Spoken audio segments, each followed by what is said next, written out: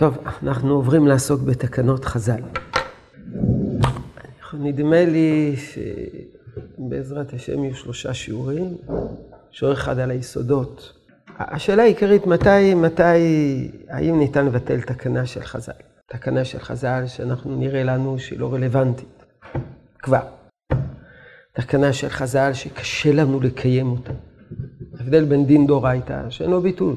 תקנה זה תקנה דרבנן. השאלה אם תקנה דרבנן ניתן לבטל ומתי. אז היום נעסוק ביסודות המפורשים, ובעזרת השם בשני השיעורים הבאים נדון האם יש מצבים שבהם ניתן לבטל בגלל שינויים במציאות. או בגלל שתקנה כבר לא רלוונטית, או בגלל שהציבור לא גורר רגליים, לא רוצה לקיים את התקנה הזאת, האם כתוצאה מזה יחולו שינוי. אז בכל הסוגיות האלה תמיד מתחילים מן הרמב"ם, למרות שיש גמרות מפורשות כפי שמיד נראה. אומר הרמב"ם, בית דין שגזרו גזירה או תקנו תקנה והנהיגו מנהג ופשט הדבר בכל ישראל. זה 3 הדוגמאות האלה, גזרו גזירה, תקנו תקנה והנהיגו מנהג, לפי שיטת הרמב"ם. זה בדיוק דברי סופרים, שעליהם יש לו תסור. פשט הדבר בכל ישראל. עמד אחריהם בית דין אחר, הוא ביקש לבטל דברי הראשונים ולעקור אותה תקנה ואותה גזירה ואותו מנהג. כל הזמן הרמב"ם מזכיר את השלישייה, גזירה, תקנה, מנהג. אינו יכול, עד שגדול מן הראשונים בחוכמה ובמניין. מה זה חוכמה ובמניין? בעזרת השם נעסוק באחד השיעורים הבאים. אבל רואה מדברי הרמב"ם שניתן לבטל תקנה. בתנאי שהגורם שמבטל הוא גדול בחוכמה ובמניין מהגורם המתקן. אבל מוסיף הרמב"ם, וכאן זה חידוש גדול, באמת דברים אמורים, בדברים שלא עשו אותם כדי לעשות סייג לתורה, אלא כשאר דיני תורה. זה גזירה, תקנה, מנהג, כשאר דיני תורה. לא לעשות סייג לתורה. אבל דברים שראו בית דין לגזור ולא אוסרם לעשות סייג, אם פשט איסורם בכל ישראל, אין בית דין גדול אחר יכול לעוקרם ולהתירם, אפילו היה גדול מן הראשונים. זאת אומרת, ישנם לפי הרמב"ם תקנות שניתן לבטל בתנאי שהגורם המבטל הוא גדול מן הגורם המתקן, אבל ישנם גזירות שהן סייג לתורה, שבשום פנים באופן לא ניתן לבטל אותם, ואין מי שיכול לבטל אותם. זאת אומרת, זה נשאר לדורות. אין מי שיכול לבטל. תגיד, הבית דין הגדול, גם בית דין הגדול לא יכול. תגיד, אליהו הנביא, נראה שאפילו אליהו הנביא לא יכול לתקן. תגידו מלך המשיח, גם לא מלך המשיח. דוד מלך ישראל, לא דוד מלך ישראל. זו תקנה שנשארת לדור. למי יש את הסמכות לעשות את העבירות? כלומר, מדובר בפשטות, מדובר בסנהדרין, זה מה שדיברנו בפעמים קודמות. כלפי מי יש לאו שלא תסור? כלפי מי? מי יש לו, צריך להיות מישהו שיש לו תוקף. אם אני מתקן תקנה, זה כלום. אין איזה תוקף. מה עם מצב של גזירות שבזמן האמוראים? בזמן האמוראים? טוב, זה אנחנו נראה את זה. בסדר, זו שאלה טובה, אנחנו נראה את זה. לא יודע אם נראה את זה הפעם, נראה את זה בפעם הבאה. אז אנחנו נדון בזה, בעזרת השם. כרגע אנחנו מדברים. גמרא, מה המקור לשיטת הרמב"ם? על ההבחנה הזאת בין תקנות, גזירות, מנהגות שיכולים להתבטל על ידי גדול בחוכמה ובעניין, לבין מה שגזירות כדי לעשות סייג לתורה. גמרא מסכת עבודה זרה. דרש רבי סמלאי בן נציבי, שמן. יודעים, פת העכו"ם, יין העכו"ם, נקרא סתם ינם, שגזרו. אבל הייתה תקופה שגזרו מעל השמן של העכו"ם. דרש רבי סמלאי בן נציבי, שמן, רבי יהודה, זה רבי יהודה נשיאה, ובית דינו, נמנוע עליו והתירו. זאת אומרת, הייתה גזירה של שמן של נוחים, שמן של גויים, שהוא אסור בשימוש, ואחר כך באו והתירו את זה. רבי יהודה נשיאה הכי מצא למישרי תקנתא דתלמידי שמאי והלל. זה תקנה קדומה, שמאי והלל. בא רבי יהודה הנשיא מבטל את זה. ואתנן אין בית דין יכול לבטל דברי בית דין חברו, אלא אם כן גדול בחוכמה ובמניין. ועוד, אמר רבי בר חנא, רבי יוחנן, בכל יכול לבטל בית דין דברי בית דין חברו, חוץ מ-18 דבר. שאפילו יבוא אליהו בית דינו, אין שומעים לו. אז רואים שיש פה הבחנה בחז"ל, בין תקנה רגילה, שיכולה להתבטל על ידי בית דין שהוא גדול לחוכמה ובמניין, לבין י"ח דבר. י"ח דבר, יש רשימה של 18 גזירות, שכתוב שהיה ויכוח באודותם בין בית הלל לבין בית שמאי, עד שקמו בית שמאי ונצאו חרב בבית המדרש, וקבעו באותו יום שהגזירות האלה קיימות, וכתוב שאותם 18 דבר, אפילו יבוא אליהו. אליהו זה כאילו הדמות הכי גדולה, העתידית, העתיד, גדולי ישראל בעתיד, אי אפשר לבטל אותה. הרשימה שלו י"ח דבר, זה מופיע בגמרא במסכת שבת. טוב, אמר רב משרשיה, מה הטעם? מה הטעם? הואיל פשט איסורו ברוב ישראל. שמן לא פשט איסורו ברוב ישראל. כלומר זה תשובה. למה ניתן היה לבטל את הגזירה של שמן? עכשיו בואו נזכור. וידע הנשיא שביטל את שמן, טענו כלפיו שתי טענות. מה שתי הטענות שטענו כלפיו? טענה ראשונה, זה מי"ח דבר. לעולם לא ניתן לבטל. דבר שני, אתה יהודה הנשיא, אתה קטן בחוכמה ובמניין, אתה לא יכול לבטל. אז אנחנו מחפשים תשובה מתי ניתן לבטל את 18 דבר בכלל, ודבר שני, האם יש בכלל, נניח שזה גזירה רגילה, אבל סוף סוף זה בית דין קטן. אז התשובה של הגמרא צריכה להסביר למה בית דין קטן יכול לבטל דברי בית דין יותר גדול ממנו. אמר רב משרשיה, הואיל פשט, מה הטעם? לא ברור מה הטעם, זה מוסב על כל התקנות, מדובר על י"ח דבר, נראה בהמשך. הואיל פשט איסורו ברוב ישראל, שמן לא פשט איסורו ברוב ישראל. אמר רב שמואל בר אבא אמר רבי יוחנן, ישבו רבותינו בדקו על שמן שלא פשט איסורו ברוב ישראל. וסמכו רבותינו על דברי רבן שמעון גמליאל. ודברי רבי אלעזר בר צדוק, שאומרים הם גוזרים גזירה לציבור, אלא אם כן רוב הציבור יכול לעמוד בה.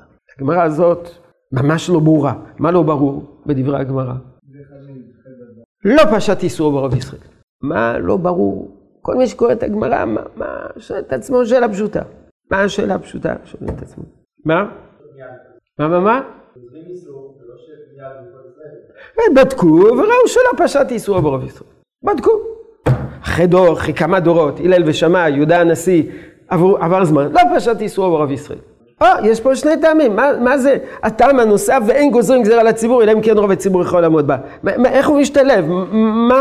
מה הוא עושה פה? מה עניינו? זה פה שני טעמים? זה פה נימוג אחד? מה היחס? כסף משנה. הדברי הרמב"ם, סייג.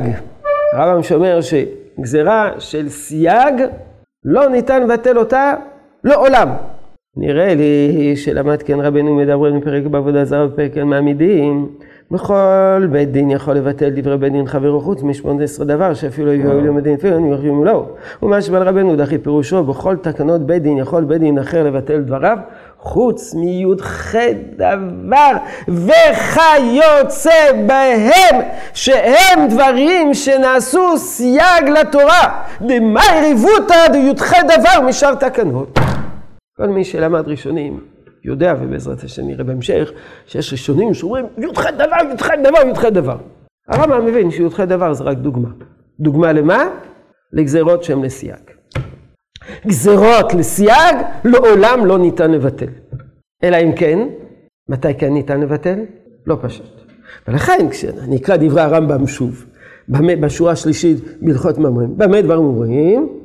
שורה רביעית, הדברים שראו בית דין לגזור ולעשות סייג, אם פשט איסורם בכל ישראל, אין בית דין אחר, בית דין גדול אחר יכול לעוקרם ולהתירם, אפילו הגדול מן הראשונים. אז נסכם שיטת הרמב"ם. אם פשט, אז אנחנו מבחינים בין תקנות רגילות לבין סייג. אם זה תקנה רגילה, גדול יכול, קטן לא יכול. אם זה י"ח דבר וזה פשט, לעולם לא ניתן לבטל. ואם זה לא פשט, מה הדין? לא פשט, גזירה שלא פשטה, מה הדין? אפילו קטן. אם זה לא פשט, צריכים בכלל לבטל או לא צריכים לבטל? אולי אם זה לא פשט זה מתבטל מאליו? תשובה? מוכח מהגמרא פה שצריך. מאיפה מוכח? כי כתוב, רבי יהודה הנשיא ובית דינו נמנו עליו ותראו. הם היו קטנים ויכלו לבטל. למה יכלו לבטל? כי זה לא פשט. בסדר, בפועל צריכים לבטל. זו שאלה טובה. זו שאלה טובה. אבן העזר, זה רבי סרזון מלצר. מכירים את ספר אבן העזר? אבן העזר על הרמב"ם. רבי סרזון מלצר, ראש ישיבת עץ חיים בירושלים. איזשהו בדור היה רב בחוץ לארץ, ואחר כך הגיע לארץ, ונחשב לגדול ראשי ישיבות בארץ ישראל, בתקופת הרב קוק, גם אחרי תקופת הרב קוק. נחשב ראש ישיבה, הוא היה מאוד מאוד מקורב על הרב קוק, רבי סרזון מלצר, והוא היה נחשב מגדולי הלמדנים, וכתב פירוש בדרך הלמדנות הישיבתית על הסדר הרמב"ם. אבן העזר. לא ביאר הכסף משנה, החילוק בין גזירה לבין סייג. הרמב"ם כותב, גזירות, תקנות ומנהגות, יכול להתבטל על ידי גדול בחוכמה בעניין. סייג לא יכול להתבטל. מה ההבדל בין סייג לבין גזירה? מה זה גזירה ומה זה סייג? לא ברור. לא ברור. אז הוא מציע איזושהי הבחנה. ונראה לבאר זה, על פי מה דאמר הגמרא בריש ברכות דף ד' עמוד ב'. קרא גבן גמליאל, ועיקר זמנה הוא עד עמוד השחר. ומה דאמרין הנחלצות? קריאת שמע. קריאת שמע, עיקר זמנה עד עמוד השחר. ומה דאמרי החצות? כדי להרחיק את האדם מן העבירה. כדתניא, חכמים עשו סייג לדבריהם, כדי שלא יהיה אדם בא מן השדה בערב. הוא אומר, אלך לביתי, ואוכל קימה, וישתה קימה, וישן קימה, ואחר כך קריאת שמע, והתפלל, וחוטף תו שינה, ונמצא ישן כל הלילה. אלא חכמים אמרו, אדם בא מן השדה, מיד נכנס לבית הכנסת ומתפלל. ומבואר דסייג הוא, שלא יהיה נכשל באותו מעשה גופה, שלא יהיה בא ממנה לידי עבירה. כגון האחה, שמן המעשה הזאת חוטפתו שינה ולא יקרא קריאת שמע. אבל גזירה נוכל לומר, דזו כגו, וגזרו חכמים, איסור הוצאה ועברה מקרמלית, עטו רשות הרבים. אסור להוציא מקרמלית. גזירה מה שהם יוצאים מרשות הרבים, שהם באמת שני מקומות. אלא שהם יוצאים מקרמלית, ידמה לזה ויוציא ויעבור מרשות הרבים. זאת אומרת, מה זה גזירה? שאם נתיר לו את זה, הוא יבוא גם להתיר את זה. זה לא שמן המעשה הראשון, הוא יבוא למשהו אחר. נביא לדוגמה, מוקצה. מוקצה זה גזירה לפי זה או סייג.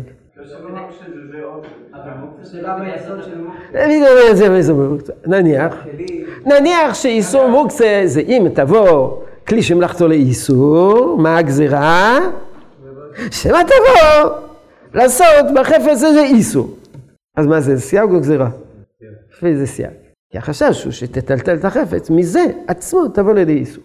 אבל אם הגזירה היא, אסור לטלטל בקרמלית. למה? כי אם תטלטל בקרמלית, תבוא לטלטל ברשות הרבים. בקרמלית אין רשות הרבים. אין חשש שאתה לא יכול לגבור לידי איסור. אז זה נקרא גזירה. כך הוא רוצה להגיד. למה בזה גזרו יותר מזה? אני לא יודע. למה סייג הוא יותר חמור מגזירה? אפשר להגיד שסייג יותר חמור, כי זה באופן טבעי אתה עלול להיכשל. גזירה זה רק אם תדמה מילתא למילתא. אז תבוא לטלטל בקרמלית, תבוא בבניון הפורה שלך, להתיר, קרמלית מותר, אז גם ברשות הרבים מותר. אבל בשביל זה צריכים חוש יצירתי. לעומת זאת, בסייג, אתה נמשך. אתה מטלטל את החפץ, אתה בוא לעשות מלאכה. אתה חוזר הביתה, ואתה אוכל ושותה, וקצת מנמנם, ומתעורר בבוקר. אז אמרו לא, צריכים עד חצות. כי אחרי חצות כבר תירדם. כן? יש שוני פה בין הטרמינולוגיה של הרמב"ם לגמרא. הגמרא קוראת גם לאחד של הי"ח, אין דברים, קוראת לזה אין הציבור יכול, אי אפשר לגזור גזירה של הציבור יכול לעמוד, קוראת לזה גזירה. כן, אנחנו עוד לא הסברנו, אבל דבר ראשון עוד לא הסברנו מה זה עושה פה לפי שיטת הרמב"ם. סתם לא מובן מה זה עושה פה. נכון? עד עכשיו בכלל לא נכנס. לא נכנס בתור קריטריון, לא נכנס בתור פרמטר. לא ראינו שזה נכנס בכלל פה. ראינו שיש הבדל, אם זה פשט או לא פשט, זה מה שכתוב בגמרא, ויש הבדל, אם זה סייג, שזה י"ח דבר, או סתם תקנה. מה נכנס בו? אין גוזרים גזירה לציבור, אם כן רוב הציבור יכול לעמוד בה, בכלל, לכאורה זה בכלל לא נכנס לשיטת הרמב"ם. לא, איפה זה משמעותי? אז בכלל, בתפארת ישראל, זה הפירוש של המשנה, במגילת סתרים שלו הוא מביא 3 חילוקים, הבאתי מתוך 3 חילוקים רק 2, כי השלישי הוא רלוונטי לשיעורים הבאים.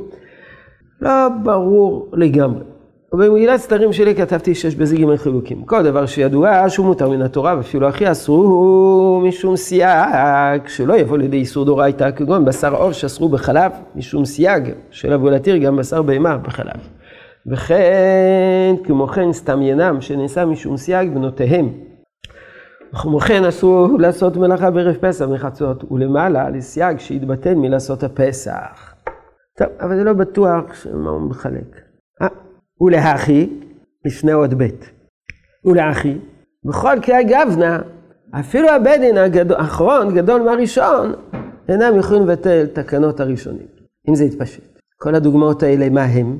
האם הדוגמאות שהוא מביא מתאימות להגדרה של אבן העזל? לא. זה סתם גזירות. אם תתיר עוף בחלב, יש חשש שמה? הוא יבוא לאכול סטייק בחלב. זה לא העוף פתאום יהפוך להיות סטייק. זה סתם גזירות. כל הגזירות. כך הוא מגדיר. הוא כותב את זה בשם הרמב"ם. כך הוא מסביר את הרמב"ם. אחר כך, כל דבר שתקנו הבית דין, תקנה. כגון שתקנו שתוך מהלך יום סביב ירושלים יעלו פירות מעשר שני ממש לירושלים. וכמו כן שהלל תיקן פרוסבול. וכמו כמה שתקנו בית שם ובית הלל שלא הלכו ברש והתמצרת ואילך. וכל קריאה גבנה, דווקא כשהבית דין האחרון גדול מהראשון, בכל הבניין, חכמי הדור, יכולים לבטל תקנת הראשונים. זה לא גזירה, אלא מה זה? זה תקנות. לתאר את שוק ירושלים בפירות. תקנת הפרוסבול על מנת שילבו. מה ההבדל בין גזירה לבין סייג? זה לא ברור. אז כיוון שכך יש אפשרות אחרת ללמוד מה שיטת הרמב"ם, מה ההבדל בין סייג לבין גזירות, למצוא את זה ברמב"ם בעצמו. לפלא עצום שאף אחד לא ציטט את ההקדמה של הרמב"ם, שבהקדמה של הרמב"ם הוא בעצמו מביא את החלוקה הזאת, אבל לא ברור שהוא עוזר לנו. בחלק הרביעי, הם הדינים שקבעו מהנביאים והחכמים שבכל דור ודור על דרך הגדר והסייג לתורה. ואיש שציווה השם לעשותם באופן כללי, באומרו ושמרתם מתשמרתי, הוא בא בקבלה, עשו משמרת למשמרתי, ואין שקוראים אותם חז"ל גזירות. וכשתהיה הסכמת הכל על אחת מגזירות אלו, אין לעבור עליה בשום פנים. בכל זמן שפשט איסורה בישראל אין דרך לבטל אותה גזירה. ואפילו נביאים לא יוכלו להתירה. ואמרו בתלמוד שאפילו אליהו לא יוכל להתיר אחד מ18 דבר שגזרו עליהם בית שם ובית הלל, ונתנו טעם לזה. ואמרו לפי שאיסורם פשט בכל ישראל. פה הרמב"ם מסביר לנו. מה הוא מסביר לנו? את י"ח דבר, שי"ח דבר זה משום סייג. זה מפורש ברמב"ם. מפורש. כל מה שאמרו האחרונים, הנה זה מפורש שחור על גבי לבן בדברי הרמב"ם. ומה הוא אומר? גזירות. הדרך הגדר והסייג לתורה. והחלק החמישי. הם הדינים שנעשו בדרך העיון, להסדרת עניינים שהם בין בני אדם. זה פירוש המשנה לרמב"ם נכתב בערבית, אז זה תרגום. אבל זה לא התרגום של הרב שלט. לכן אם טעינו בתרגום של הרב שלט, חלק מהמילים קצת שונות, אולי קצת יותר בהירות, אבל זה מה שמצאתי בהתעשות.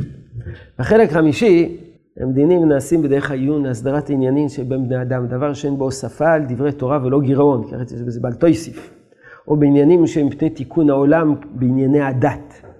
והם שקוראים אותם חכמים תקנות או מנהגות. מה חסר פה? גזירות. לכן אני רוצה להציע פירוש חדש ברמב"ם. תסתכלו שוב ברמב"ם הלכות ממרים.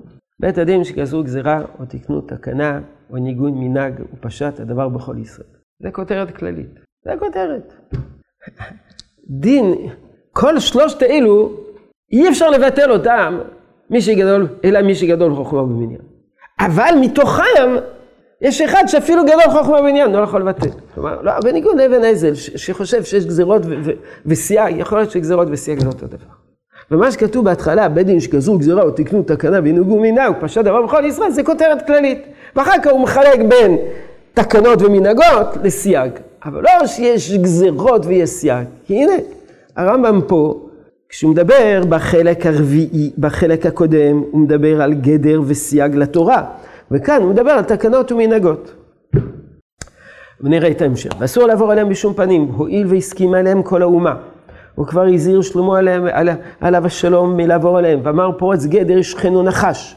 ותקנות אילו רבות מאוד נזכרו בתלמוד ובמשנה, ומהם בענייני איסור והיתר, ומהם בענייני ממונות, ומהם תקנות שתקנו נביאים, כגון תקנות משה ויהושע ועזרא, כמו שאמרו משה תיקן לישראל שיהיו שואלים ודורשים בהלכות הפסח בפסח, ואמרו משה תיקן להם לישראל הזן בשעה שירד המן, אבל תקנות יהושע ועזרא רבים הם, ומהם תקנות מיוחסות ליחידים מן החכמים, כגון הלל התקן פרוסבול, התקן רבי גמליאל הזקן, התקן רבי יוחנן בן זכאי, והרבה בתלמוד התקן רבי פלוני, ומהם תקנות מיוחסות לרבים כאומרם באושה התקינו או תקנו חכמים, או תקנות חכמים כיוצא באלה. טוב, דבר ראשון אתה רואה שתקנות זה אפילו תקנות בתקופה כמו באושה התקינו. אושה התקינו זה תקנות מאוחרות. מה? נכון, יכול להיות. כן, אבל הוא לא מזכיר את זה. עד כאן שיטת הרמב"ם. מה חסר לנו בשיטת הרמב"ם? שבעצם לפי זה בשיטת הרמב"ם שתי חידושים. י"ח דבר זה לאו דווקא י"ח דבר, אלא י"ח דבר זה סייג.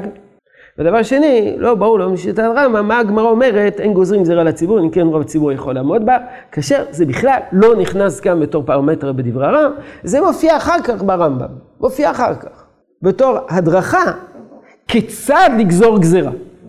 לא מה תוקף הגזירה, אלא כיצד לגזור גזירה. כשבאים חכמים ושואלים, נגזור גזירה או לא נגזור גזירה? מה אנחנו עונים להם? תגזרו, אך ורק, אם רוב הציבור יכול לעמוד בזה, ואם לא, אל תגזרו. הנושא שלנו זה היה לבטל גזירה שכבר נגזרה. אז איך זה נכנס בדברי הגמרא? כרגע לא מובן. רן על הריף. רן על הריף כבר יסביר איך זה נכנס. רן על הריף חולק לגמרי על הרמב"ם. במה הוא חולק? הוא חולק בהגדרה של י"ח דבר. מה זה י"ח דבר? הוא חולק במיקום, מה התפקיד של אין גוזרים גזירה לציבור, אם רוב הציבור יכול לעמוד. איפה הדף שלי? רן עליו. רבי יהודה הנשיא ובדינו המורה היה בן בנו של רבינו הקדוש. רבי יהודה הנשיאה זה לא רבי יהודה הנשיא, זה לא רבי, אלא זה המורה. ואף על פי שהוא מי"ח דבר, לא פשט איסורו ברוב ישראל. שאילו פשט לא ישו בדין, יכול להתירו אפילו גדול מן הראשונים בחוכמה. וסמכו רבותינו על דברי רשב"א, כלומר, נעידו לא פשט איסורו. אפילו האחי גדול ממנו בחוכמה ובמניין בעינן. ומהדרינן, דאין גזורים גזירה לציבור. ומהשמינן 3 דינים הם. לא הבנו כלום, מיד נביא. אומר הר"ן, יש 3 חילוקים. 3 חילוקים. פשט איסורו ברוב ישראל. אין בית דין יכול לבטל דברי בית דין חברו, אפילו גדול חוכמה ובמניין.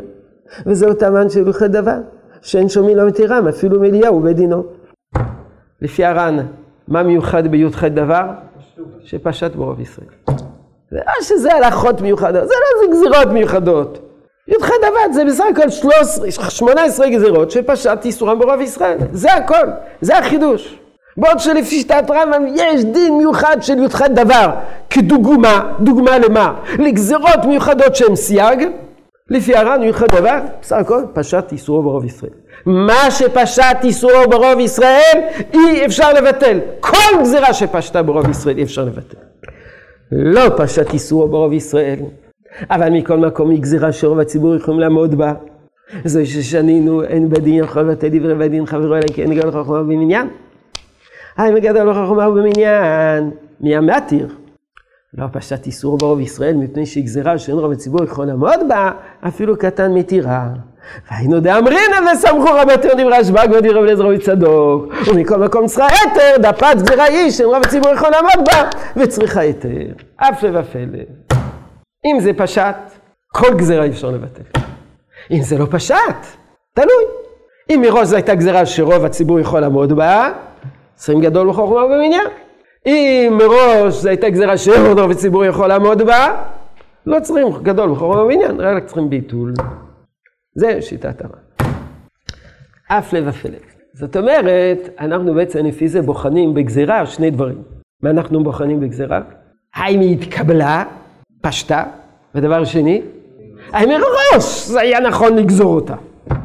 האם מראש זו הייתה גזירה שיש לה סיכוי להתקבל? נכון? כי בדרך כלל למה גזירה לא פושטת? למה? כי רוב הציבור לא יכול לעמוד בה. אבל אם היא לא פשטה, יכול להיות שלא פשטה מכל מיני סיבות אחרות, או בגלל שרוב הציבור יכול לעמוד בה. אז אם רוב הציבור לא יכול לעמוד בה, אז זו גזירה שבכלל הייתה בעייתית מעיקרה, לכן גם בית דין קטן יכול לבטל. אומר בכלל, לא פעלתם נכון. לא פעלתם נכון בזה שתיקנתם את הגזירה הזאת. למה? כי זו גזירה שאין רוב הציבור יכול לעמוד בה, לא הייתם צריכים לגזור אותה, ולכן אפילו בית דין קטן יכול לבטל. אבל אם זו גזירה שרוב הציבור יכול לעמוד בה, אז הגוזרים המתקנים, הם צדקו שהם גזרו אותה, רק זה לא הלך להם. לא הלך, צריכים גדול בחוכמה ובמניין. זה היגיון לפי הר"ן. אין הבדל בין תקנות לאותו דבר. אין הבדל. אין חילוק. כל החילוק הזה, תקנות, גזרות, מנהגות וסייג, זה הרמב"ם. לפי דבריהם, זה מה שחז"ל. אבל לא שייך לדבר על תקנות בצורה של יכולים לעמוד. ודאי שבתקנות יכולים לעמוד, לא יכולים לעמוד. למה לא? פרוסבול. יכולים לעמוד, לא יכולים לעמוד. זה הגמרא בגיטין. איש חיילה, מה? אולי זה משהו להגיע. נרות חנוכה. בסדר. פורים, חנוכה. אז זה בכלל לעמוד, לא יכול לעמוד.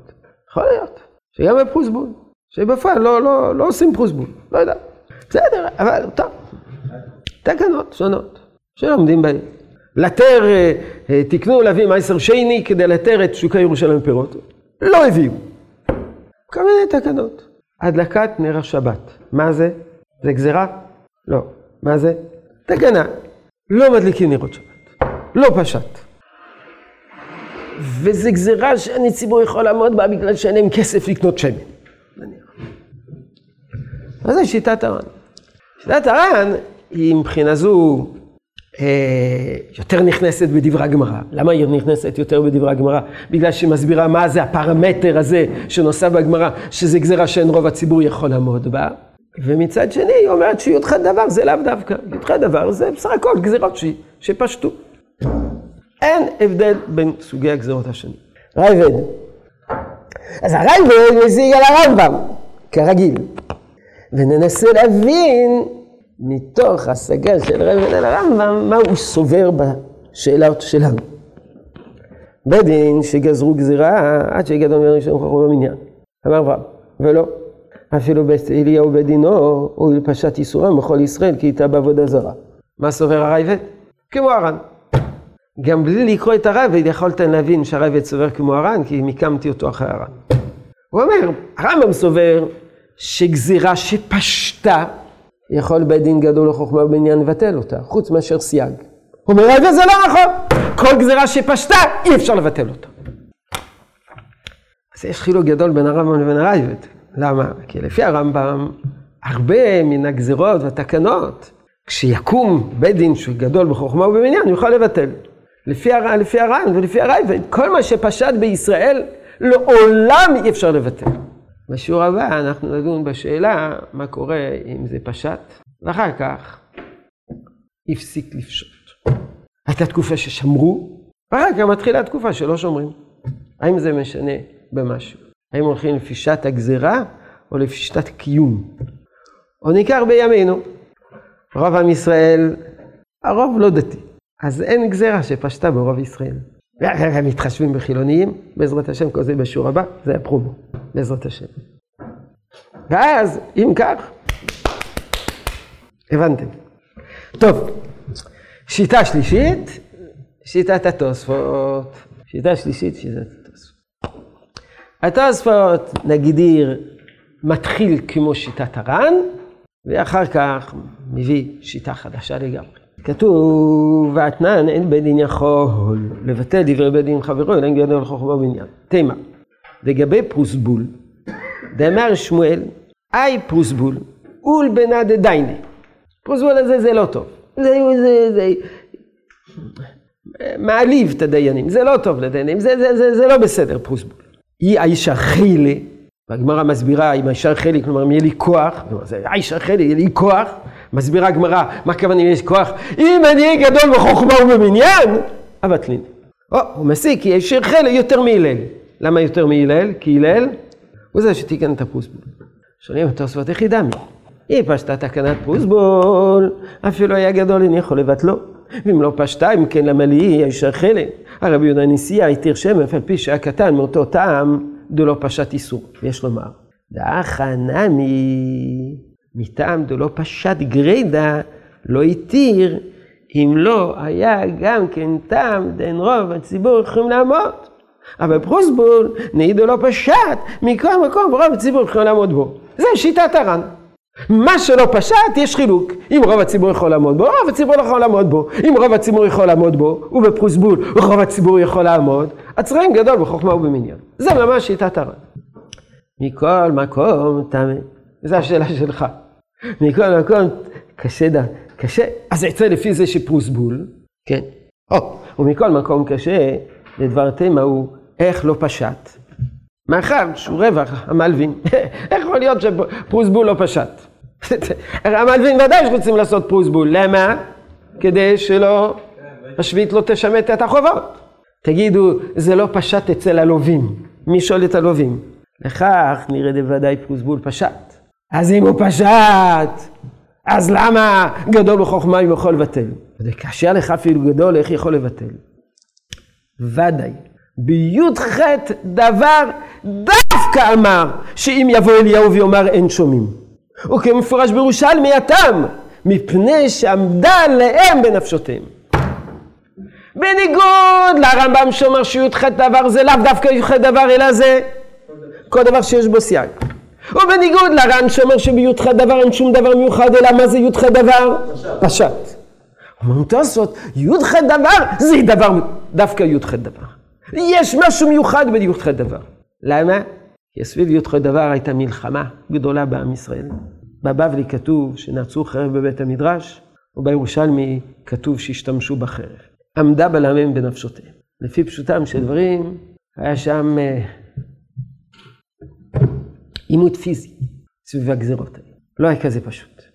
תוספות אחר כך יגיד שעמדו להם בנפשותיהם, הכוונה שנעצו חרב בית המדרש. בכל אופן, זה היה שם עימות חריף ביותר, הלך שם.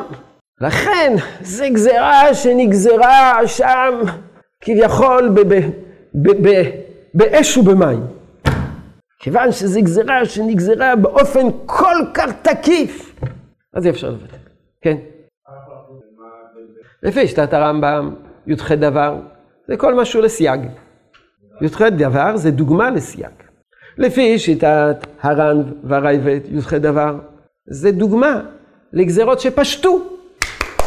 אין בה דבר מיוחד, רק שהם פשטו.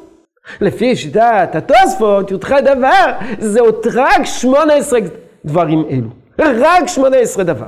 למה? בגלל שעמדה להם בנפשותיהם. בכלל. כן? כן. לפי שיטת הרמב"ם, כל דבר שהוא לסייג ופשט, אי אפשר לבטל.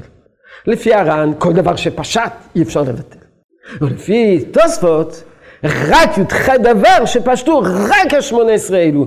כאשר פשטו, אי אפשר לבטל. שאר דברים שפשטו, תלוי. אם פשט, צריכים בית דין גדול. יתר הגזירות, אם יהיה פשט, צריכים בית דין גדול. לדוגמה, פרוסבול, פשט, צריכים בית דין גדול.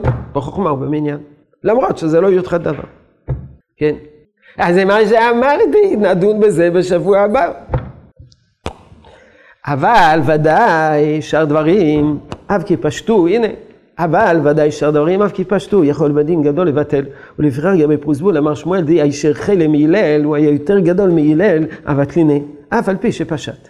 ואלך ירושלמי דפרק כמה דשבת, אמר רבי יבון, אמר רבי יהודה בן שמואל, לא ישנה אלא חוץ לי"ח דבר, י"ח דבר אפילו גדול לבטל, מפני שעמדה להם בנפשותיהם, פירוש במה שנעצו חרב בית המדרש. הוא לא מפרש עמדו בנפשותיהם, הכוונה ששם היה עימות גדול, אלא נעצו חרב בית המדרש, כאילו זה אנחנו הולכים עד הסוף, וקיצור, זה היה גזירה שגזרו באש ובמים, לכן אי אפשר לבטל.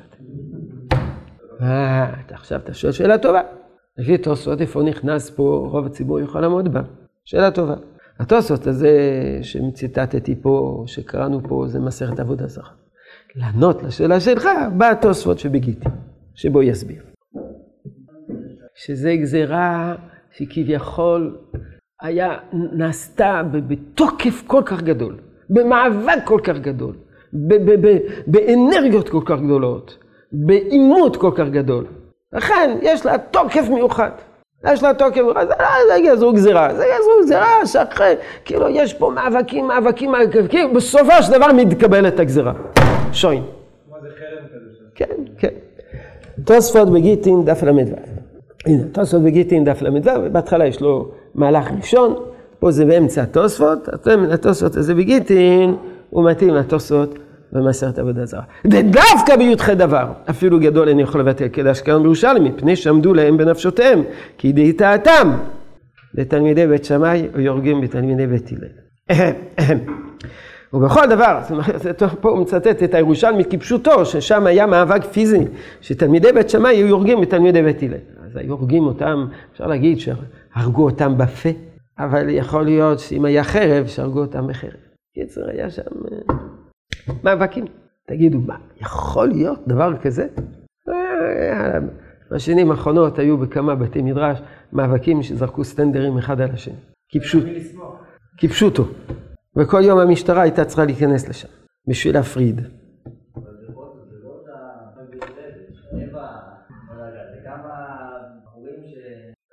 זה דבר, בית שמאי ובית הלל, זה לא הלל ושמאי, זה בית שמאי, בית הלל, לא יודע.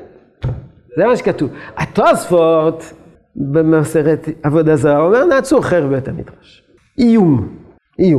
פה התוספות אומר, יורגים. טוב, זה אולי בעזרת השם. אולי פעם אחת נלמד על היווצרות המחלוקות בישראל ועוצמות המחלוקות. אולי פעם אחת נעסוק בזה. עכשיו תוספות שואל את השאלה שלך. אז מה זה קשור? למה כתוב בגמרא? איפה? גם לפי תוספות לא נכנס פה לכאורה הקריטריון של גזירה שאין רוב הציבור יכול לעמוד בה. נכון? לפי תוספות פשט, ועם י"ח דבר, ושאר גזירות. איפה נכנס פה גוזרים גזירה לציבור שרוב עוצר למורה? ועד כמה סמכו רבי תאונה דין גוזרים גזירה לציבור, לא מה יתאו תמה, זה לא נימוק הלכתי. אלא, משום דלא תימה. הואיל והראשונים נמנו עליו לא אוסרו, למה נמנה הוא עליו להתירו? מה זה נקרא? המחוצף. נכון, יש לך סמכות לבטל. אבל למה שתבטל? איך אתה מעיז לבטל? אדרבה, אומרים בתוספות. אדרבה, היו לי נמנות ולאסור. אדרבה, מה היו צריכים לעשות? יהיה גזירה, בדיוק לחזק. היו צריכים לחזק. דאשכחן בכמה דוכתא דראשונים גזרו ולא קיבלו מנהיו, בתחיי גזרו וקיבלו מנהיו. פרק כמה דשבת, פרק כמה דחולים. לכי כאמר דו לא רצה להימנות לאסור, משום דחזה דין רוב הציבור יכול לעמוד בו. הסיבה שהוא ביטל בגלל שורה שרוב הציבור יכול לעמוד בו. כלומר זה נימוק למה הוא ביטל, וזה לא נימוק הלכתי, זה נימוק למה היה מניעה שלו לבטל. רבי יהודה נשיאה ביטל שמן, למה הוא ביטל שמן? כי ראה שרוב הציבור יכול לעמוד בה. זה הכל. טוב, נדלג על הרדב"ז. אני לא יודע, התחושה שלי שחם. מה אתם אומרים? גם לכם חם או לא? או שרק לי חם? מחניק. אז בואו נעשה איזו פעולה לטובת העניין. זה לא גזירה פה שיהיה חום. ודאי לא מי"ח דבר. אז אפשר לבטל. עכשיו אני אביא לכם משהו מעניין. פנינה. שלכאורה לא קשורה לעניין שלנו, אבל משום מה התחברה. יש, טוב. הלכות פסיקת הלכה מופיעות חלקן ביורדיה, וחלקן בחושן משפט סימן כ"ה. למה? כי בחושן משפט סימן כ"ה יש דיון, האם בית דין אחד יכול לבטל דברי בית דין שטעה, יש הוראה הלכתית ובית דין אחר רוצה לבטל את ההוראה הזאת ההלכתית. אבל בסימן כ"ה יש דיון גדול, בעזרת השם נעבור אחר כך על הרבה סעיפים מתוך סימן כ"ה. כותב הרמ"א, כתוב לפני כן שאפשר לבטל, חוץ מאשר מה שמופיע בתלמוד, ראינו את זה, דברים שמופיעים בגמרא לא ניתן לשנות, לא ניתן לחלוק, מכל מקום אין להקל בדבר שהחמירו בו החיבורים שנתפשטו ברוב ישראל. לא נגיע לזה. ספר שהתקבל ברוב ישראל אי אפשר לחלוק. אין להקל בדבר שהתחברו בו, החמירו בו החיבורים שהתפשטו ברוב ישראל. צריך רק לבדוק מה זה אותם חיבורים. מה זה חיבורים שהתפשטו ברוב ישראל? תביאו דוגמאות. שולחן ערוך. טוב, וזה כתוב פה בשולחן ערוך בעצמו. אצל התימנים רמב"ם. מה? לא היו ספרי הלכה יותר מרמב"ם. היו ספרי ההלכה. היו ספרי ההלכה. שהתפשטו. וזאת הסיבה, בסוגריים, נעסוק בזה בהרחבה, שהרמ"א כתב את ספרו. למה? כי מה הוא עושה בסוף בדרך כלל הרמ"א אומר? נהגו, נהגו, נהגו, נהגו, נהגו. והוא בא בטענות, הוא בא בטענות, אבל לא, הוא בא בטענות אל השולחן ערוך, שהשולחן ערוך על מי הוא בונה? על ספרים ספרדים.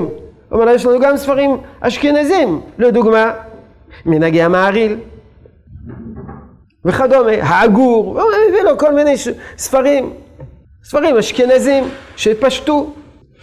מכל מקום אין להקל בדבר שהחמירו בו החיבורים שפשטו ברוב ישראל. זה מעריק, נדמה לי, שכותב את זה. כותב הגר"א, בביאורו הגר"א, מה המקור? הרי הגר"א צריך למצוא מקור לכל דבר, בחז"ל. אומר הגר"א, עבודה זרה, ל"ו, בכל דבר יכול לבטל, הוא פשט. כתב הר"ם שם ג' דינים הם. פשט ברוב ישראל, אפילו בדין גדול אינו יכול לבטל. לא פשט, בדין גדול יכול לבטל. לא פשט ואין רוב הציבור יכולים לעמוד בהם, אפילו בדין קטן יכול לבטל, עד כאן. אומר הגר"א, המקור לדין הזה. כמובן, לא מדובר פה בדבר, בתקנה שבתקופת חז"ל. מדובר בספר שהתפשט ברוב ישראל. אומר הגר"א, זה בדיוק מתאים לשיטת הר"ן. שמה כתב הר"ן? שאם גזירה פשטה ברוב ישראל, לעולם אי אפשר לבטל אותה. וכמובן, לפי שיטת הר"ן, מה כוללת גזירה? כל גזירה. מה קשה מאוד מאוד מאוד על דברי הגר"א.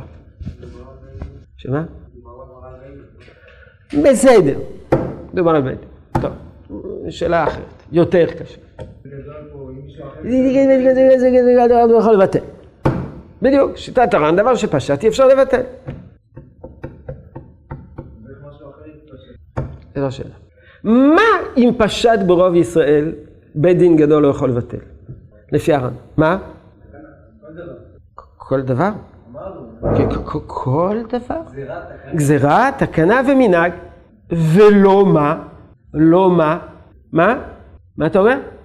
בספר. חוברת. לא. מה לא? לימוד ב-13 מידות שהתורה נדרשת בהם, נכון? מה זה לימוד ב-13 תורה נדרשת בהם? לדוגמה, בא אדם ושואל, האם מותר להדליק חשמל בשבת? אני אגיד לו, אסור לי להדליק חשמל בשבת. זה גזירה, תקנה ומנהג. אחד שואל אותי, אני רוצה להפעיל את המכונת כביסה בשבת. אני אומר לו, אסור. זה גזירה, תקנה ומנהג? לא. זה אסור, למה? עיקר הדין. ראינו שם, שמשהו מעיקר הדין, אפילו בדין קטן, יכול לחלוק. נכון? השופט אשר יהיה בימים ההם, שופט אשר בימיך, כך כתב הרמב"ם. לכן נשאל, ראינו בשיעור הקודם שכסף נשאל, אם כן לפי זה אפשר לחלוק על הגמרא. שאל הרב קוק, ספר שנתפשט, מה? הספר הזה זה גזירות? מה זה הספר הזה? זה ספר הלכות. הוא אומר לך, זה מותר, זה אסור, זה מותר, זה אסור, זה מותר, זה אסור. אז מה זה קשור לעניין? אומר הרב קוק בבאר אליהו. באר אליהו זה פירוש נפלא מאוד מאוד מאוד לחלק הראשון, יש שני כרכים באר אליהו, הרב קוק התחיל לבאר על הסדר את הגר"א. זה נקרא באר אליהו. וכשהרב קוק מבאר, זה לא מבאר, זה שורה אחת. הוא כבר על כל קטע קטן של הגר"א, נשפך 3 עמודים, כבר כותב חיבורים נפלאים. אז פה אני מביא לכם קטע קטן מתוך 3 העמודים של הדיון בדברי הגר"א. בעצם העניין, מה שמדמה רבינו זה הגר"א. המחלוקת שחולקים על החיבורים. אדם שחולק על חיבורים שנתפשטו ברוב ישראל, שכתוב שהוא לא יכול לחלוק. בתוכן הדרישה על פי משא ומתן של ההלכה בסברות וראיות, לדין של גזירות בדין שגוזרים מעצמם על פי צוהר שעה, או עניין לעשות סייג לתורה או לתיקון העולם וכיוצא בזה, צריך לבנות טובה. אדם שבא ואומר, לא, מה שכתוב כאן בספר הזה זה לא נכון. מה, הוא חולק על הגזירה? לא, הוא אומר, מה שכתוב כאן זה לא נכון. אחד יבוא ויגיד, מוקצה, זה מוקצה. השני יגיד, זה לא מוקצה. זה גזירה? אני לא חולק על הגזירה, מה אני חולק? על הדימוי מילתא למילתא. הדימוי מילתא למילתא זה בדיוק 13 מידות שהתורה נדרשת בהן. זה בדיוק זה. ויכוח בהלכה, לא ויכוח בגזירה. אני עוקר את הגזירה, אני מתווכח על הגזירה. אז אם יש מחלוקת על ספר שהתפשט, זה לא קשור לגזירות, זה לא רוצים לבטל את הגזירה. ומדברי הרמב"ם, בפרק בהלכות מאמרים, נראה שדבר פשוט הוא שהעניינים חלוקים זה מזה, ואין שייכות לכל הדינים של בית דין יכול להיות בדברי בין חברו להם כן בגלל רוב המניין. וההבדל בין פשטה ברוב ישראל או לא. כל זה רק לעניין גזירות, אבל לא לעניין מה ששום חכם או בית דין דורש על פי הבנת העניין ודרישתו במשפטי התורה, בין בדינים של תורה ובין בדינים לרבנן. ולפי זה אין שייכות לכאורה לכל הסוגיות בשט ולכל החילוקים וכל חילוקיו של הר"ן לנידון של פניו. מה הגר"א למד מפה? שם זה נאמר לגבי גזירות, לבטל גזירה, לעקוב גזירה. אבל כשאני מתווכח איתו בכל הדינים, ואומר לו מה שאתה דימית זה לא דומה, ומה שאתה חושב שזה דומה זה לא דומה. מותר לפתוח פקק בשבת, פקק עם איך זה נקרא? כמו בבקבוקי מיץ ענבים או לא. מחלוקת הרב עובדיה ורב שלמה זלמן אוברבאום. מה זה קשור? מתווכחים. שעונה הרב קוק, בזה צריכים לסיים, ונראה מהדברים. בעניין עצם קביעות ההלכה. כשאינם מכלל גזירות ותקנות, אין שייכות באמת לדין, אין בית דין יכול לבטל בדברי בין דין חברו, ואין לך אלא שופט שבין. ואז אנחנו אומרים, אין לך שופט שיממך. זה מתייחס לקביעות ההלכה. אבל עניין הקבלה שמתקבל בישראל, ומתפשט הדבר להורות כאחד מן החולקים באיזה דין, בזה יש כבר עניין של תקנות. כאשר בא רב שלמה זלמן אוברבאום ואומר שהדבר מסוים הוא אסור. דור אחריו הרב בא נניח תלמיד חכם אחר ואומר אני חולק על הרב עובדיה. זה לא קשור לגזירות. אבל ברגע שמשהו יתקבל בעם ישראל, זה כבר כמו תקנה. ההתקבלות של עם ישראל, מה שעם ישראל נוהג בדרך מסוימת, יש לזה כבר גדר של תקנה. אז אם בדור לאחר מכן חולק על הדור הקודם, אבל ברגע שספרים נתפשטו בישראל, ואני בא לחלוק עליהם, אני כבר לא רק חולק על עצם הדין, אני בא לחלוק גם על מה? שהוא יתקבל בעם ישראל. זו דוגמה. יביא הרב קוק דוגמאות.